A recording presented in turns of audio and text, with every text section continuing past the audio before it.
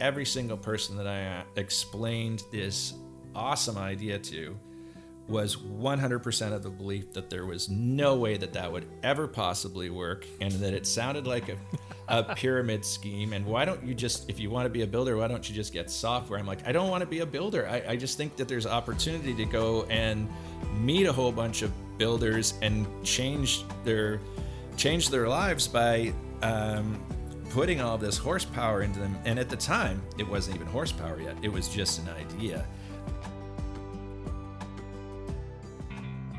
This is the Beats Working Show. We're on a mission to redeem work, the word, the place, and the way. I'm your host, Mark Wright. Join us at Winning the Game of Work.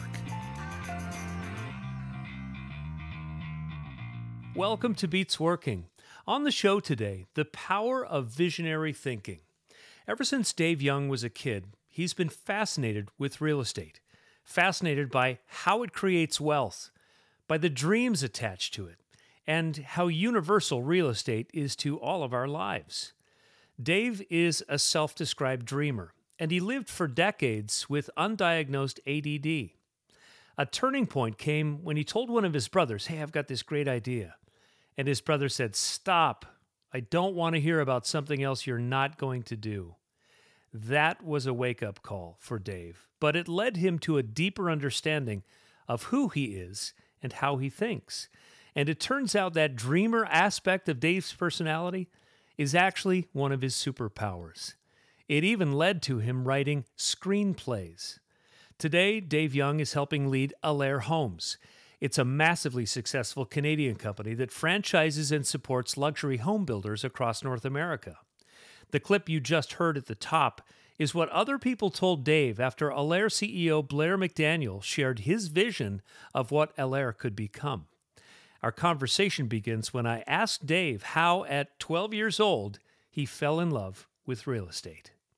Well, yeah, 12-year-old Dave was, it's interesting that you say it like that. 12-year-old Dave that's about the time that I got interested in real estate, and that my parents exposed my brothers and I to the notion that you could buy a property using very little of your own money, fix it up, have somebody else live in it, pay all the bills. You got to keep what was left over, and on top of it, you ended up with a house at the end. That was really compelling. Leading up to that, my brothers and I had always been interested in raking leaves, cutting lawns. This shows my age, but back in the day, we would go on bottle hunts where we would ride our bikes around with with a basket and bags if you were lucky, and you would look for Coke bottles or beer bottles, and there'd be times where you'd be like, stop the car, I see a keeper.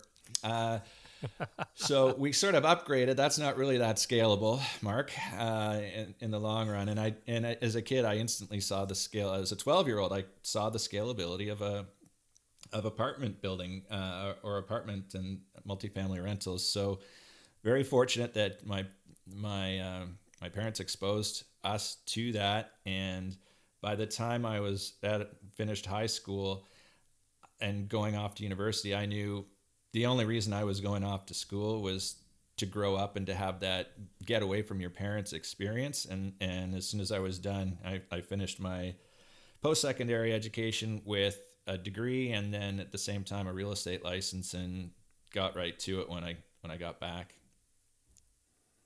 I think that's such an interesting story, and I have to comment on the collecting bottles. We lived on what used to be old Highway 99, just south of the Canadian border, and it used to be like the I-5 before I-5 was built.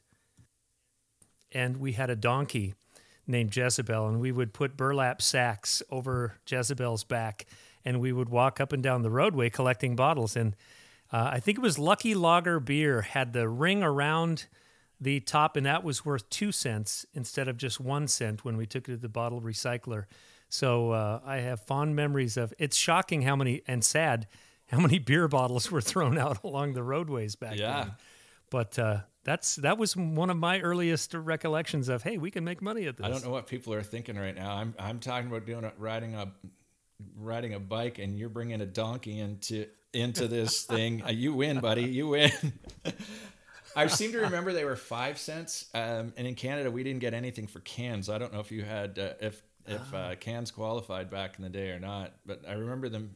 Just the raw weight, yeah. They would crush the aluminum and get paid by the pound. Nothing to us. And liquor bottles weren't worth anything either. It was the beer and the pop bottles. So a keeper was a big deal. Yeah. So talk about your early career. I think it's just fascinating, Dave, that your parents taught you that, because I think the lesson most of us were taught by our parents is just what they knew at the time, and that is, you get a job and you work for a company and you work hard and somehow you'll get rewarded for it. But I think the beauty of your story is that your parents taught you how to create wealth as opposed to just working for somebody else, which I think is such a fascinating lesson. And it's interesting because their parents believed exactly what you just described, and then they believed that as well. And my dad, he was always entrepreneurial, or had a bit of an entrepreneurial streak from his family, actually. And but I think he kind of held back and went the safe route always. And he was a materials manager at a factory, and we lived in a small town.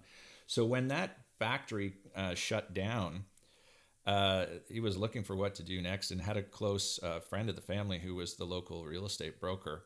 And that combination of my dad having just decided, hey, I'm going to, pull the trigger and let's get an investment property, I think that could work, to this opportunity of becoming a realtor, not necessarily by choice at the time, but because there were limited options, and the confidence of a friend who said, I think you would be good at this and you would like it. And it really changed their trajectory. They went from, a part-time teacher and a mid-level, sort of entry-level factory manager to being curious about this. And I think it's that curiosity.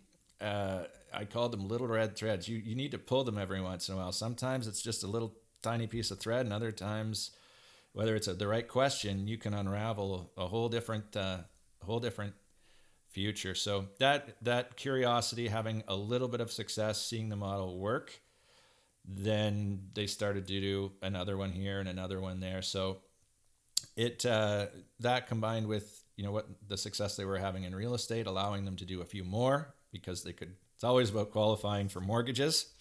We got it was really nice to see a living example of it, and created momentum for me as well. So looking back at that time, I think those of us who haven't invested in real estate before, I think we kind of have a romantic idea of what it is, and I think we underestimate how easy it is, because there's a lot to it. It's an actual business, and if you do some things wrong, it could really come back and bite you. What was the biggest lesson that you learned as you watched your parents develop real estate? That's an interesting question. I think, the secret is other people's money. Opium, but not that kind of opium. Other people's money. That was apparent pretty early on. So the big challenge is finding the seed capital and then funding it. So when I bought my first building, I was I'd had a small flip first that gave me a little bit of seed money and a little bit of momentum. But my next building, I lucked into a 15-unit apartment building that, under normal circumstances, nobody in my position would have been able to acquire. But there was the sellers. It was a group of sellers, sort of a small consortium, and they had sold a building earlier in the year, and it made financial sense from a tax standpoint for them to sell this one. So they agreed to hold a substantial second mortgage, and at the time, interest rates were way different. It was 10 3/8. I agreed to assume this high rate mortgage. I paid 10% interest on a second, and I borrowed some from my parents. I ended up buying it with, I think, $9,000 of my own money. And a year and a half later, interest rates I renewed the mortgage at 7.35%. And because of the increase in value through the lower rates, I was able to pay out pretty much all the debt right there. So I was like, hey, when I say all the debt, I mean the second mortgages, not the entire mortgage and everything like that. But anyway, you quickly learn that it's coming up with the seed money and then qualifying for the loans. And nowadays it's all about putting together the right investor groups and bringing deals. So the people that are doing it and scaling it at a large magnitude now definitely have some things that you can learn. But I did it the old-fashioned way: is scrape together a down payment and then try and find a way to qualify for that loan. And if you need another investor, go out and get them. How old were you, Dave, at that first property? That one I was 25 for that one. Wow. Yeah. And was that your career once you were done with school and you got out into the world? What was your actual career? So my actual career at that point was selling real estate. I loved the idea of doing that because I could have total freedom, my own hours. I joke around, and I think I may have mentioned this when we spoke earlier, that I'm basically I feel like I'm unemployable. That I need that freedom, and I'm trying to change things too much for most people. But that suited you, I take it, in terms of why were you successful at that? It just naturally came easy to me. I could tell when I talked to people what they wanted and what they were looking for, sometimes even if they couldn't see what it was. And then it was also a fun challenge for me if I knew what they wanted, to go out and find it. What was a little intimidating at the beginning was that, that's an industry where when you first start out, it's about friends and family and network and connections. I was 23 years old, fresh out of school, and didn't have that built up yet, and whatever friends and family, local friends and family we had, they were already doing business with my parents. So that aspect was gone. But I loved being up at the lake. Like our family cottage was 30 minutes away from the house. And whenever my parents had gone up there, they didn't want the phone ringing. They wanted to tune out. So that's where I tapped into the network. And I loved being able to be going out, looking at properties in the boat, all that sort of thing. For about 3 or 4 years, that was my primary career. It allowed me to have the tools to find investment properties. So I think I had a small portfolio of 25 or 30 units, something like that, by the time I said, hey, if I don't get out of this little town, which I love, I won't have experienced life the way it should be. Like I won't have known any difference. So I actually at that point got lured away to the city, to the big city of Toronto, and I had friends in the pharmaceutical business, and I thought, wow, this would be nice, stable income. Like you're not an entrepreneur, you're not a sole proprietor, so better to qualify for mortgages and this stable income. It was a pretty fun lifestyle. Came with a car, cool people, and it didn't take me long to realize that I hated it, because it was still could still be quite structured, and you were actually employed, and maybe you got 2 to 3 weeks of vacation a year. All your adventures and fun were over. So I ended up next had an opportunity in the technology space, where my uncle worked for a large land surveying company that also did a project for the provincial government, where they flew over southern Ontario and took ortho imagery. So imagery at 10,000 feet, kind of like you would see on Google Maps nowadays by satellite. They were early adopters and had done this by plane. And then they stitched all the photos together, and they had relationships with a bunch of data providers so they could layer all this information. And my uncle reached out to me and said, listen, we think that you could do something cool with this for real estate. Would you come and work with us as a consultant and be part of a team that's putting together a real estate application? So I said, sure. That sounds like fun. I'm sure that'll work. And we went and did, and put that together. We layered real estate information over top of school information and population, and you could turn the data sets on or off, just like you would see today on Google Maps, but before it ever existed in that commercial format. And we thought, this is dynamite. We took it out to the top 3 real estate brands and a massive association, and they said, this is incredible. We can never let the public see this.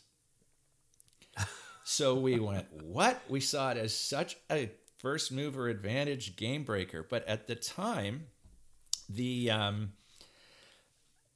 over 50% of realtors in Ontario would not allow the address of their listings to be shown online, because the mindset was more of a scarcity versus abundance mindset. There was concern that if you didn't have to call me to get the information, that I'd risk losing out on the business. So it was that captivity feeling, and we're like, but that's not going to last. Like, we remember, when I first started, it was books. You couldn't find out about lists. There would be a little bit of information in the paper, and then you had to go see a realtor who had the MLS book, the actual physical book, to be able to see all the properties that are for sale. So access, and when access to information, and fairly readily available, or becoming more readily available information, when access to information is your business, you should be mindful of your future, because we saw this happen. Realtors, the real estate industry has evolved. There's plenty of ways that realtors have expanded their services and provide value in all kinds of different ways, but relying on that type of hook is very, very short-lived. So what happened was we couldn't believe it. Everybody loved it, and then a company said, "Hey, all these realtors want it. We would like to take it and serve it up to the realtors behind the curtain." And so that's what ended up happening next. I got invited to come work with that company and run their real estate division, and we ended up selling that product, tying it to their core product, and brought in a bunch of other things, and ended up delivering that to over 40,000 realtors across Ontario. Again, it didn't take me too long to realize the corporate environment wasn't right for me. I felt like I had all these ideas. I couldn't move the Queen Mary. Like, you want to turn that thing, you can push as much as you want on it, but it's only turning a little bit at a time. And I developed all these relationships, and was having fun with the emerging technology, and went out on my own, put together a company that was basically reselling and repackaging other companies' products, and reimagining them for the real estate space, and did that for a number of years, until I got a call out of the blue one day, which sort of took me to where I am now in my career as, and this is funny to say, as a builder, I have a construction podcast, and I'm not a construction guy, but I had a call out of the blue that just changed the course of what I was going to do next. And that was Allaire Homes? And that was a call, related to Allaire. So just funny how stuff works out sometimes. But isn't that funny? Yeah. Every experience that you had kind of led you to that point, right? It's funny because in some ways, no, because I'm not handy at all. I'm not really like a builder. I've done. Come on, I was trying to make you look good. Yeah, and I need all the help I can get with that. But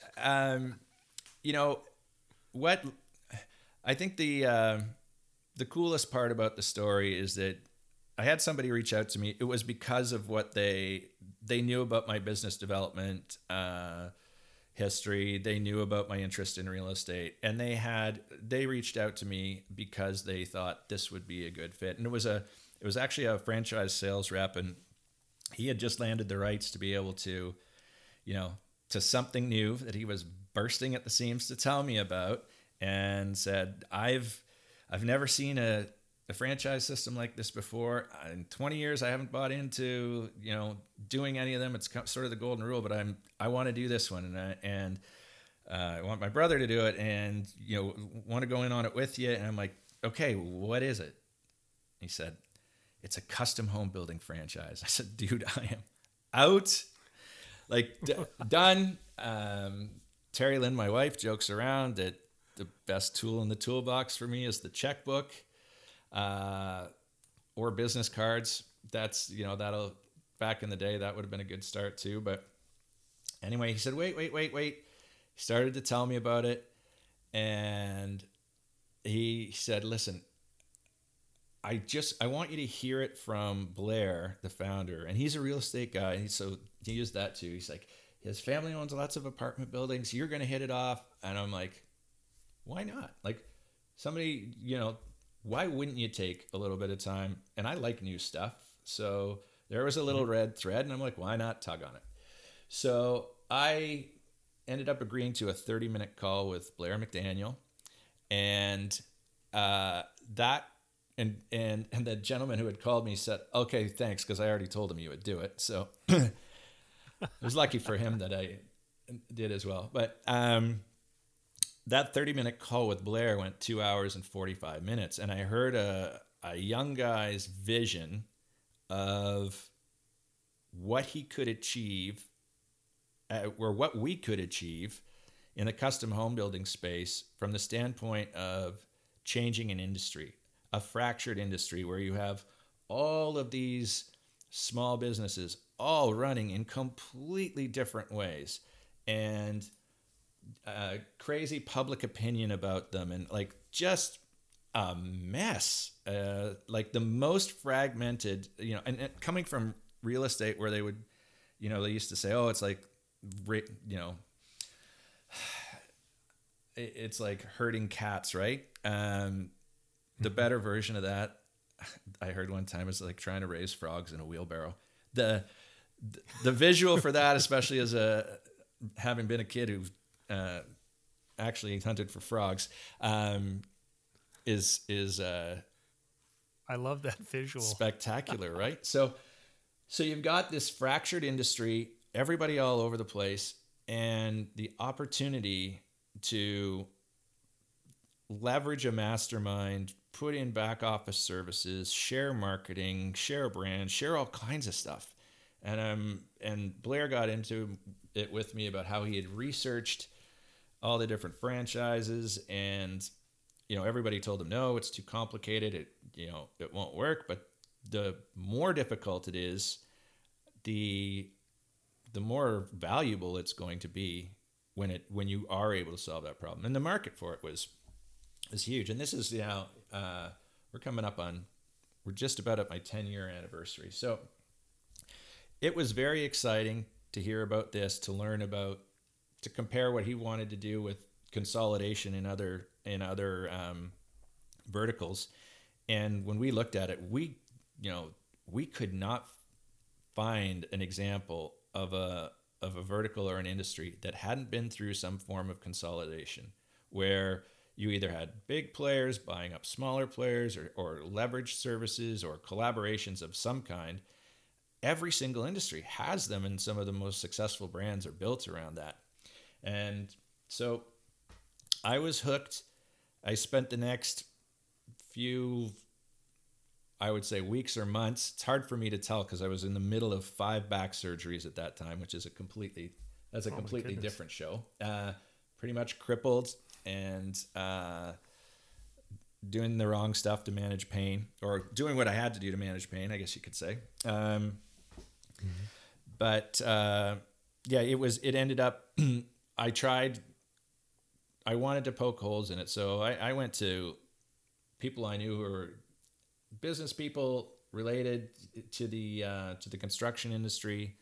And without a doubt, every single person that I explained this awesome idea to was 100% of the belief that there was no way that would ever possibly work, and that it sounded like a pyramid scheme. And why don't you just, if you want to be a builder, why don't you just get software? I'm like, I don't want to be a builder. I just think that there's opportunity to go and meet a whole bunch of builders and change their lives by putting all this horsepower into them. And at the time, it wasn't even horsepower yet. It was just an idea. There wasn't even an office in Ontario. There was maybe a 4 or 5 Alair offices that had started out in Nanaimo, BC. And here it was, the seed of an idea. But yeah, we just had a call this week. There's 100 Alair locations across North America now. And I'm very fortunate to collaborate with some really high level builders. And when I say that, I don't mean, I don't instinctually mean that they're high level from a quality or caliber standpoint. They definitely are. But what's more impactful to me is how high level they are in terms of what they want to achieve with their business, how they're driven to create opportunity for other people. The mindset that we're attracting, that's what makes it fun for me, because you get to a point where you want to be able to pick and choose who you're spending your time with, who you're supporting, who you're elevating, and who's going on that mission with you. And like I said, I'm really fortunate to have found that sort of environment right now with a group of people who are, putting the pedal down and doing it for all the right reasons, and have created this so much momentum, and it's such an accelerant for problem solving, for growing, to be able to have access to this mastermind. So probably gave you a little bit too much info there. No, I love it. And last night when I was looking up the location map of Alair Homes, I was just amazed. You guys are all over North America.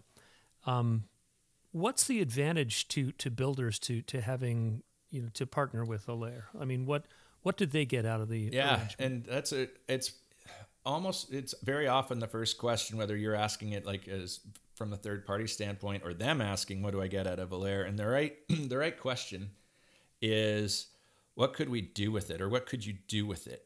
And that takes understanding it first. So I can share with you what I see others do and why, what it's meant to them and how it happens, which I think is far more powerful than, hey, what am I going to get out of it? It's really what we do is help a business owner and their team or their company delve into untapped potential through collaboration with a mastermind and not have to do everything themselves. It's when you look at the traditional custom home builder, they are wearing like 11 hats and stressed out. Most of them don't have the proper systems and structure in place, and they're just on a treadmill. And their businesses, you don't meet too many custom home builders or remodelers that have sold their business, have had a graceful exit. Most of them just shut the door because who wants to buy that life? And it's a lot of pressure on them because they need to be able to provide leadership for every single aspect of the business. And that may not be their specialty, or may not be their passion.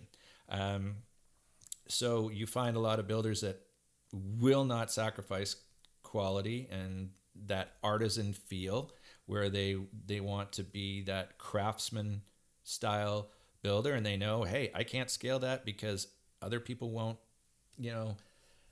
do it as well as me, so it has to always be me. So we really, when I'm looking at it or interviewing a builder, I'm looking at it from the standpoint of, hey, who are you? What do you want to achieve? Who's on your team? And what do they need? How are you creating opportunity for them? And what is your highest and best use as a person? What should you be doing in your business? And what do you want out of it? Like, do you want to have a valuable asset, or do you want, are you trying to create more free time? And then, from there's about 20 different things that we dig into and get right under the hood with them to figure out what they've done already, what they've tried, what's working now, what's not working, what they believe, where they may need to see some proof, where they may need some encouragement to look at something. Because you get a lot of, at first when we didn't have a lot of notoriety we weren't well known at all. Everybody thought, franchise. We just did a podcast called, talking about the F word. And builders said, no, franchise is for people who, who can't run a business, or, for people who want to get into a business. It's like, okay, well, what we quickly saw was very different. It was that people thought that they were losing who they were. And when the model was created, it was important to Blair and the first guys in it. It all started as a mastermind, actually. It's a franchise by accident, because it was the only structure that would allow this mastermind to exist. So being able to tap into that mastermind and grow is something that people didn't really understand at first. They thought it was just systems and structure and all that sort, or that they were going to have to buy their lumber or their nails, or they would have to use this HVAC company. It's not that at all. Like a traditional franchise. If you want to open a McDonald's, you've got to buy their stuff, right, from their suppliers. Like pizza dough or whatever. So we call it the accidental franchise, sometimes the unfranchise, because they really turned what the industry thought it was on its head and said, no, you are still yourself. You're your team. We're just going to take the stuff off your plate that you're not good at, you're not passionate about, and that if left to your own devices, you probably wouldn't even do. And you're for sure not going to maintain it or stay on the cutting edge of it. Well, imagine if you had every single aspect of a custom home building business was constantly being worked on by a whole hive of committed and passionate people. So I often liken it to, depending on where I am, if I'm in the Carolinas, I'll say it's like a NASCAR team. If I'm somewhere else, I might say a Formula One team, because I'm much more of a Formula One fan. But it's like taking somebody who says, why would I go that? I already know how to drive. It's like, this is not the same thing. And you cannot do what you're doing without a team. I think Mark Messier's got a podcast, like Nobody Does It Alone, or a book. It's like, if you want to really achieve, stop trying to do it all on your own. Be a leader and create opportunity, and make sure that your team has access to resources and infrastructure that give them the opportunity to win. And that's what Allaire has done. And it's, like I said, we just passed 100 offices, so that's pretty exciting. And we get to see some amazing stories of growth. Where the last builder that joined me in South Carolina was doing about $15 million a year, just landed, I'm going to say, somewhere between a $70 and $80 million project. And to see like game-changing things like that, we've had business owners go through horrible situations like cancer, where if this had been them with one or two project managers in their previous business model, you would have been done. You would have been bankrupt. It would have been all over at the most trying time in your life. But instead, now when that happens, the team has support. The team has been trained. There's specific roles. Everybody knows their lane, and the energy and resources come together. And it takes me back to the Formula One example. You can't just put anybody in the car and crash it. That's why we are so very careful in going through, and we've kissed a few toads in our time, but we are so very careful now about digging in and really learning about the builder, where they want to go with it. It takes about minimum 4 to 6 months for a mutual exploration process, and a lot of times even longer, because you're dealing with very sensitive things, big movers in markets. But it's fun now that it's becoming more attractive to the top level builders who have become a success on their own. Now it's exciting to go, well, imagine what you can do next if you had all this, if we put them into that Formula One cockpit. And so we could, I ended up getting into the podcast where we get to tell some of these stories and others tell their stories too. So, it's cool. Well, I want to talk about the podcast in just a sec, but I don't know anything about construction, but I'm just thinking about like the supply chain issues that we've had over the last 2 years. If I was a builder and I had to solve that one on my own, that would probably take all of my time, not to mention all of the other variables related to building homes. Yeah, and that's just one example. I mean, there's also the shortage of project management staff, shortage of trades and supply. But, the thing that we're starting to see is this emerging buying power where we are getting preferred treatment from vendors, and that's only going to continue to grow. I believe we're already the world's largest custom home builder and remodeler, and that's kind of flown under the radar for a long time. But there's that element where it's not always about, we're going to use our buying power to get the best price. For us, because we deliver an experience to our clients, we want our clients to have an experience with us. That it's about, hey, how do we help our suppliers level up? How do we train them about the type of experience we want to deliver and make sure that that's aligning? And so I'll call it influence instead, because when you can start to influence some of that stuff, it becomes that's the next level, and it's all getting faster and faster too. So, yeah. Well, you've alluded to this a couple of times in this interview, Dave, and that is that you kind of struggled to fit into traditional settings. And when we had a conversation a few weeks ago, you talked about being diagnosed with ADHD as an adult. And I think that's just super fascinating that you came to that awareness and that you discovered that you needed to work on that. And I'd love for you to share with our audience what that experience was like in terms of discovering that, and also now how you actually kind of harness it. Yeah, because you can turn it into a superpower once you understand yourself a little bit more. For me, this sort of all came together. Like, I always knew that I was, back in the day, you would have called me a dreamer. Now it's a visionary, right? It's somebody who has lots of ideas and is, and does some of them and is successful, but has a lot that they either don't do or some that they do and don't work out. But I recognized that in myself early on, and I had a hard time staying excited or passionate about a purpose or a career. I just was, and like I said, when I would go and work for a company, I found it to be so stifling.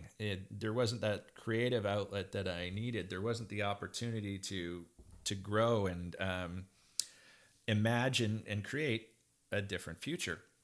So I started to develop what I called the visionary's curse, which is these feelings of delusion, where people tell you all the time, and you hear all your whole life, you need to work on this particular thing. You're not good at this. You need to work at it. And it's like, I've heard that. Yeah, exactly. Right. And it's like, you need to, and I think about this with when it was Alair, sales versus operations. The operations people would say, well, you need to get better at operations. And I'm like, why would you guys want me anywhere near operations? Like, why would I focus on that? But I guess I have to, so you would. And then you end up suffering through something that you're not good at, you don't like, and you have all this negative energy. But so you start to feel like, you start to question yourself too and say, well, why am I not doing more of these things? Had a really interesting interaction with one of my brothers where I said, hey, like, I was telling him I got this idea, and I started telling him about it, and he turned to me and said, stop right there. I don't want to hear about something else you're not going to do. And I was like, okay, reality check. And I started thinking more and more about this. And actually, I'd already started thinking about, well, why is this happening to me? And a combination of things came together. It was EOS traction and learning about the roles of the integrator and the visionary and why they were different and why they were both important.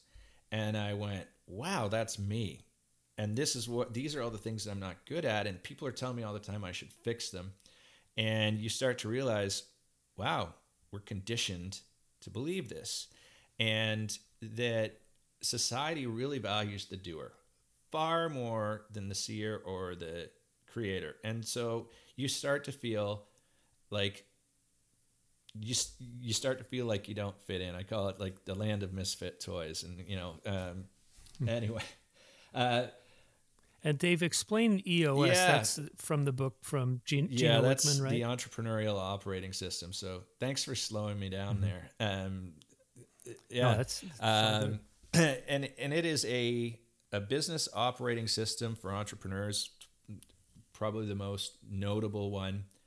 Amazing tool for structuring your business, creating the right cadence with which to hold your meetings, helping teammates understand each other, what they should be doing, staying in their lane, and really just reduces some of the chaos that can creep into or that usually takes over an entrepreneur's life. So highly recommend that, and the look at the visionary and the integrator, how they both need each other. So that was happening. I read the book Who Not How by Dan Sullivan and Ben Hardy. This was happening as part of my journey, and then instantly reached out and signed up for coaching with a strategic coach. Took a Kolbe test. I had forgotten that I had taken one 15 years before. Ironically, I had nearly the same score, one number off. And my Kolbe score indicated that I was an innovator, visionary, had that type of mindset, and that's where I should be spending my energy. I was okay on fact finding, lower on follow through, and on implementation. I was pure vision. Like, I did not want to mess with stuff for too long. And when I think about my score versus, which is a 2 on the implementer side, versus somebody who's like a 9 or 10, the opposite of that is somebody who loves like building a ship in a bottle. Like for me, like you would be hard pressed to find something more painful for me to do than that type. What's your overall Kolbe My score? overall score is a 4.3-10.2. So wow. I'm a very super quick start, innovator. So, and fairly low on fact finder and follow through, but not useless. In those. So that I took my Clifton Strengths, the Strengths Finder score, and that was pretty interesting too, because there's 34 different, I think it's like 34 different strengths that we all have, and it ranks them. And then it shows you that, you should be, here's your top 5, and don't do anything that's not in your top 10. So that said that, my top 5 were strategy, ideation, futurism, positivity, and input. So 4 of the first 5 were all around strategy and envisioning. Ironically, the next 5 were all around influence. So you start to see that this is a person who has all these big ideas, needs to combine that with some influence. Otherwise, they won't be able to talk anybody into doing any of this stuff with them. So we got to, it was one of my business partners in Allaire who had brought EOS into our business, and Allaire is now using it across the board with all of the offices. It's just and the senior leadership team. It's just such a great platform. But going through this discovery and learning about what I felt was the visionary's curse and the pressure that I was putting on myself, or how I was feeling about that and how I was viewed, I then looked at, well, what's the implementer's curse? What does that look like? And that's somebody who's commoditized and they don't get to follow a meaningful mission, or they get pigeonholed doing this hard grunt work where they don't ever get to see the real fruits of their value, and they have a life of no purpose. The visionary runs the risk of a life with no direction at all and doesn't get anywhere. But the opposite is somebody working their brains out or working their guts out and never being satisfied either. So where all this stuff comes together and is when you understand the different types of relationships, when you understand the different Kolbe scores. But I didn't get there until I understood about myself. And my advice to anybody else is go dig into who you are, how you're wired, unlearn a whole bunch of stuff and just figure out, like, hey, what am I good at? What do I love to do? Where do I find my energy? Where do I gravitate towards? And get some of these scores to help you with it. And then when you do, and you're with your team or you're developing a team, start to look at how those personas interact with each other. And by that, I mean how people like to spend their energy and put forth their efforts and apply towards that purpose or that mission. Because you'll have something different, which is core values. I mean, you want to make sure that as humans, you're wired with the same level of goodness or passions about certain things. But we're talking about how you communicate, the type of energy that you that is appealing to you, and all that sort of stuff that you need to explore with your team. And I've been able to. We went and did some of the Kolbe team testing. And I was fortunate that we had pretty much nailed it down pretty good, is what the test came back. We had all bases, nearly all bases covered. But to go through that with your team and then to be able to have a communication where one teammate says, "No, Dave, don't do that. You hate doing that kind of stuff. I'll take that." Or I see something that's, in my lane and that got put on their plate. And you take that from them. So I'm laughing, Dave, because my boss, Dan Rogers, and I literally have been in meetings where someone floated an idea and said, "Mark, could you do that?" And Dan jumps in and says, "That is the last thing that Mark should do." And because he knows what my strengths are and he knows what my weaknesses are, and he's like, that would be a complete waste of time. Our time and his time. And that's it's such a great leadership move too, right? And one of the hallmarks of a great leader is the ability to accept leadership and to have everybody on the team leading each other. And that's kind of where you can get to when you all have this mutual understanding and the things to value about each other, and the situations not to put each other in. So what you end up with is this team who are, for the large part, I mean, you can never get it 100% dialed in. We're, that's rainbows and unicorns territory there.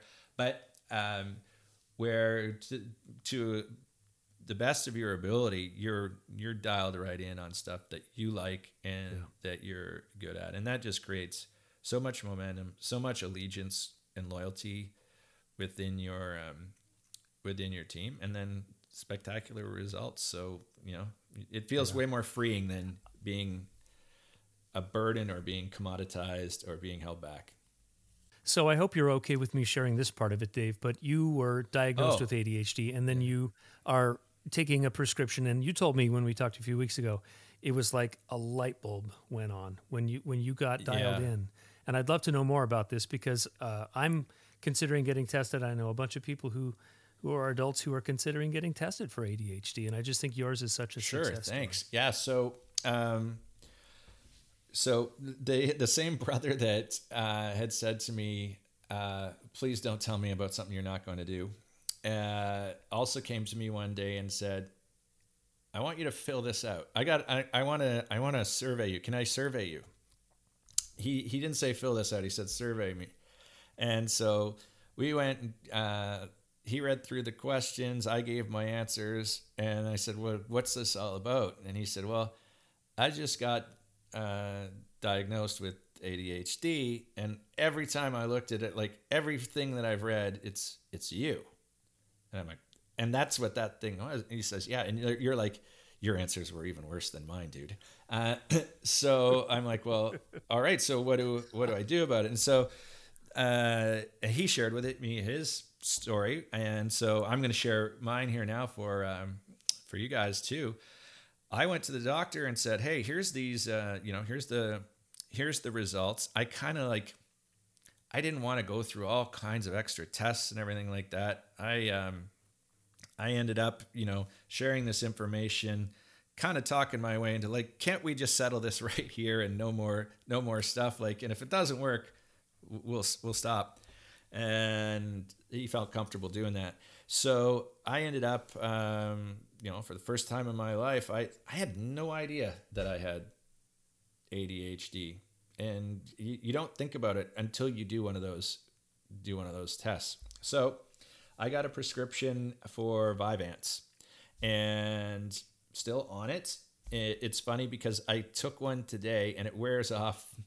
For me, it wears off around about 5 minutes before we started talking. So everybody who's listening goes, that guy is full on it. He did take his Vyvanse today. I didn't take my lunchtime kicker, but what a difference it was for me because, and it only took me a couple days. The first couple of days, it was like, I felt like I had a whole bunch of caffeine. I felt I felt a bit of a buzzing, but my mind was really, really switched on. And that buzzing might have been some sort of feedback or getting used to the idea. But within, another couple days after that, I was able to focus with much more clarity. I stopped forgetting some of the things that I would, forget. Like you would turn on the sink and then go grab something and come back and the sink's still running. And you're like, no, that's what 80-year-olds do and why they can't have an apartment by themselves, right? That's not me. Like why? So Dave, I'm that guy that puts stuff on top of the car while I'm loading the car and forgets the stuff is on top of the car. And I'm driving down the freeway and I hear a noise and I look in the rear view. Oh, there that is. It's on the freeway now. And my family's just like, oh. It can. I'm glad I'm not alone. Happen. Remind me, I have a Starbucks cup story for you at some point. We can circle back to. You could tell it now if you want. One of the best advertising or like marketing things I have ever seen. This was a glider pilot in Arizona. He had like a really old station wagon that looked almost like the Ghostbusters ambulance, like that sort of vintage, maybe 5 years newer than that. And we were talking to him and he was just getting into his car and about to pull away. And we're like, whoa, dude, you forgot your coffee. And he said, I just wanted to prove something to you there. And he's like, well, what? He's like, watch people's reaction when they think that you have done something like that. Now, he had a Starbucks cup and he had glued it down. And so people would come up to him, roll their window down, and he would roll his window down, and they would say, hey, you got a thing there. And he would say, oh, you know what? Thanks for being so cool to mention. Here's my business card. And then he would drive off with the thing there, and people would look at him, and like it was the weirdest thing because you felt compelled as a good human to say something. Your next reaction was to roll your window down, and he would roll his down, and then there was an exchange. So really interesting idea there. So the Vyvanse stuff and discovering ADHD kind of leads into another story that you and I have talked about. I have an interest in writing. I read a lot of books as a kid, 50, 60 novels during the school year alone, plus whatever I read during the summer. And I loved to write. And I,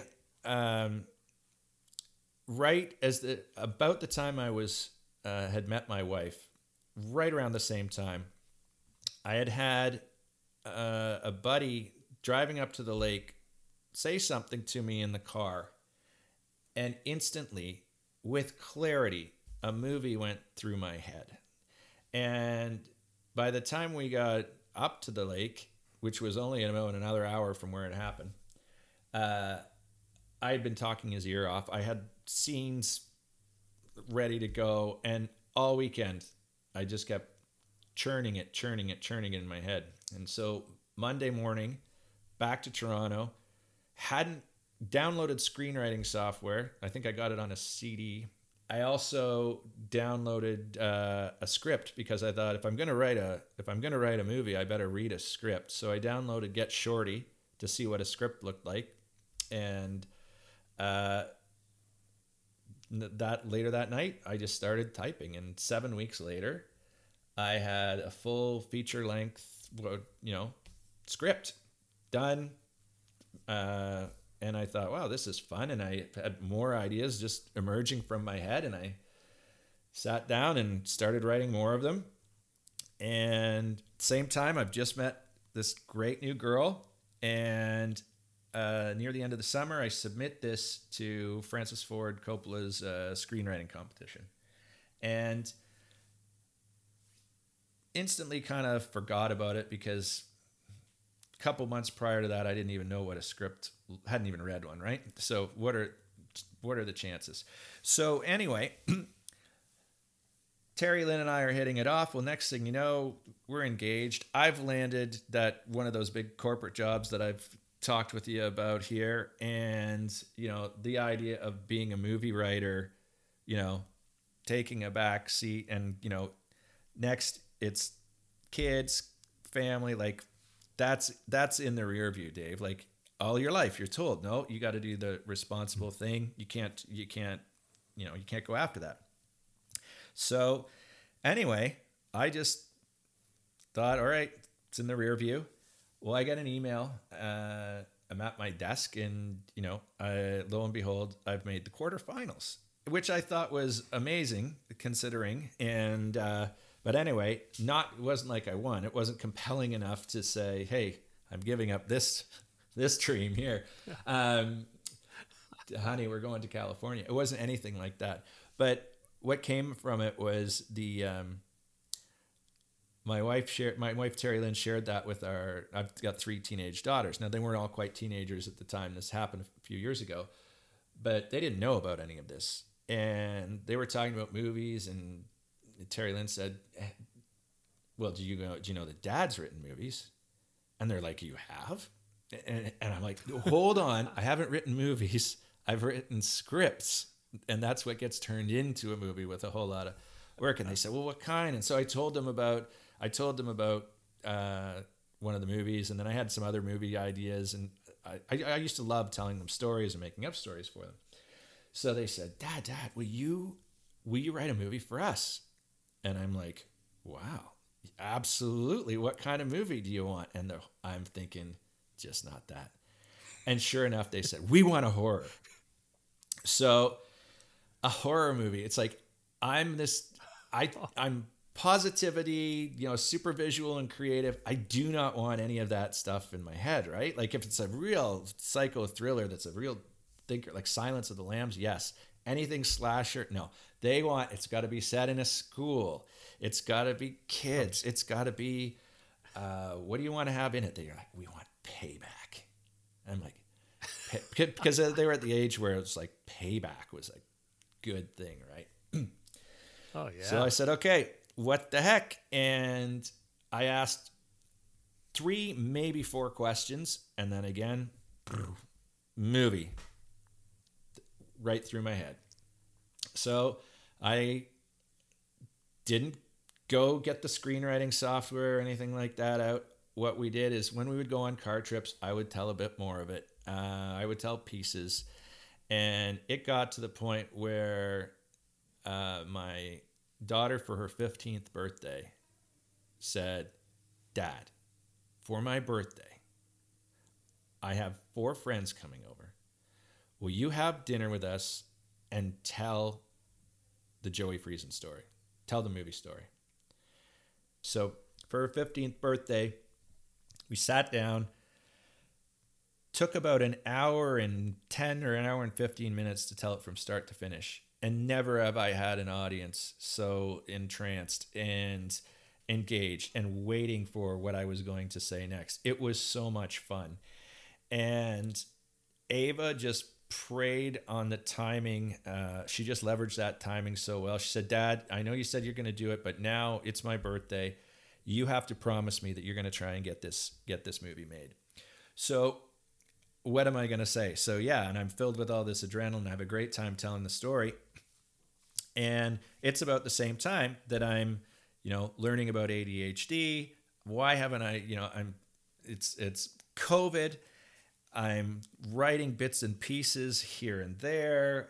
Don't feel like I'm committed. Don't feel like I can focus on it. And I get my diagnosis. I take my medication, and around the same time, I have a collaboration call with another entrepreneur, meeting him for the very first time. And he just asks, what's something, unusual or something fun that most people wouldn't know you're working on? And so I shared, the movie and some of that story. And he said, "Will you tell it to me?" And I spent the next hour and 20 minutes. It went dark. We went through it. He was emotional. He shared with me one of the themes of the movie. One of the themes of the movie is teenage suicide and teenage depression. So, and he had been personally affected by this with family members and friends of family before. So it was a really inspiring conversation. And a few days later, I woke up in the morning and I'm like,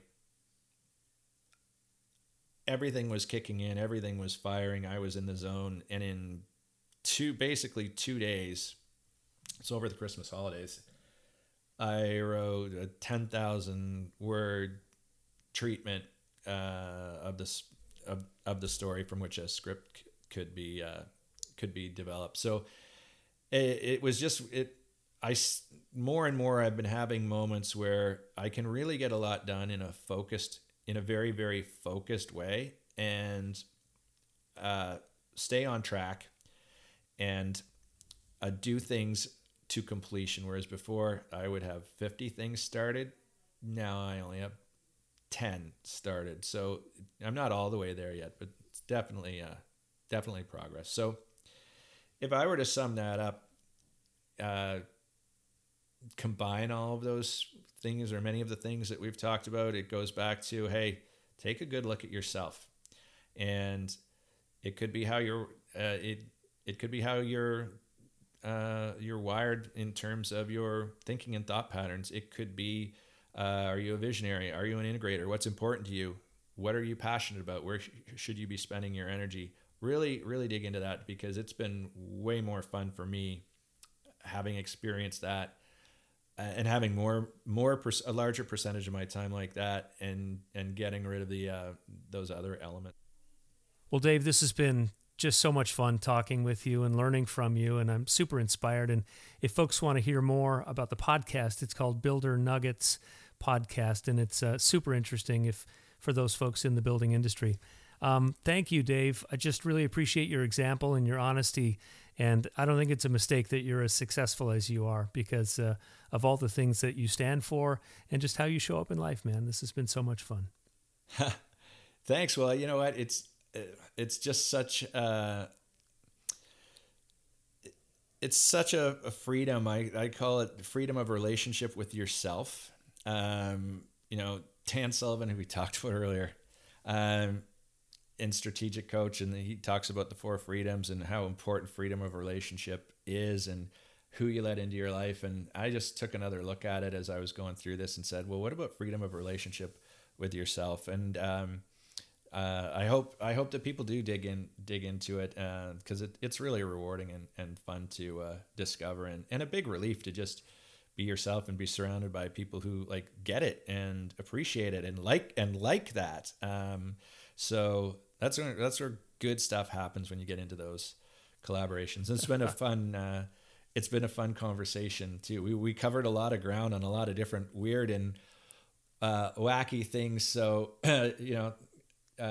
lots of other adventures coming up too. So we'll have to reconnect again sometime. And and thanks for mentioning Builder Nuggets. We have a lot of people tell us that it should have been called Business Nuggets because it's really relatable to any small business, and there's literally something for every bit of business owner in there. But that's, we didn't even go down that road. I did not want to do a podcast. I mean, I said, no way are we doing this thing. And now we've got, it's a couple of years ago and it's been fun. So many great topics. We'll have to have another, we'll have to have another chat, Mark. I look forward to doing this again when we got more time. And we'll link to all your stuff in the show notes, Dave. Yeah. Thanks. And, keep me posted on your, personal, you can't have me put me up here in the spotlight and ask all those questions and then not follow up and tell me how things worked out for you. Okay. I will. Keep in touch, my friend. Take care. All right. See ya. I'm Mark Wright. Thanks for listening to Beats Working, part of the Work P2P family. New episodes drop every Monday. And if you've enjoyed the conversation, subscribe, rate, and review this podcast. Special thanks to show producer and web editor Tamar Medford. In the coming weeks, you'll hear from our Contributors Corner and Sidekick Sessions. Join us next week for another episode of Beats Working, where we are winning the game of work.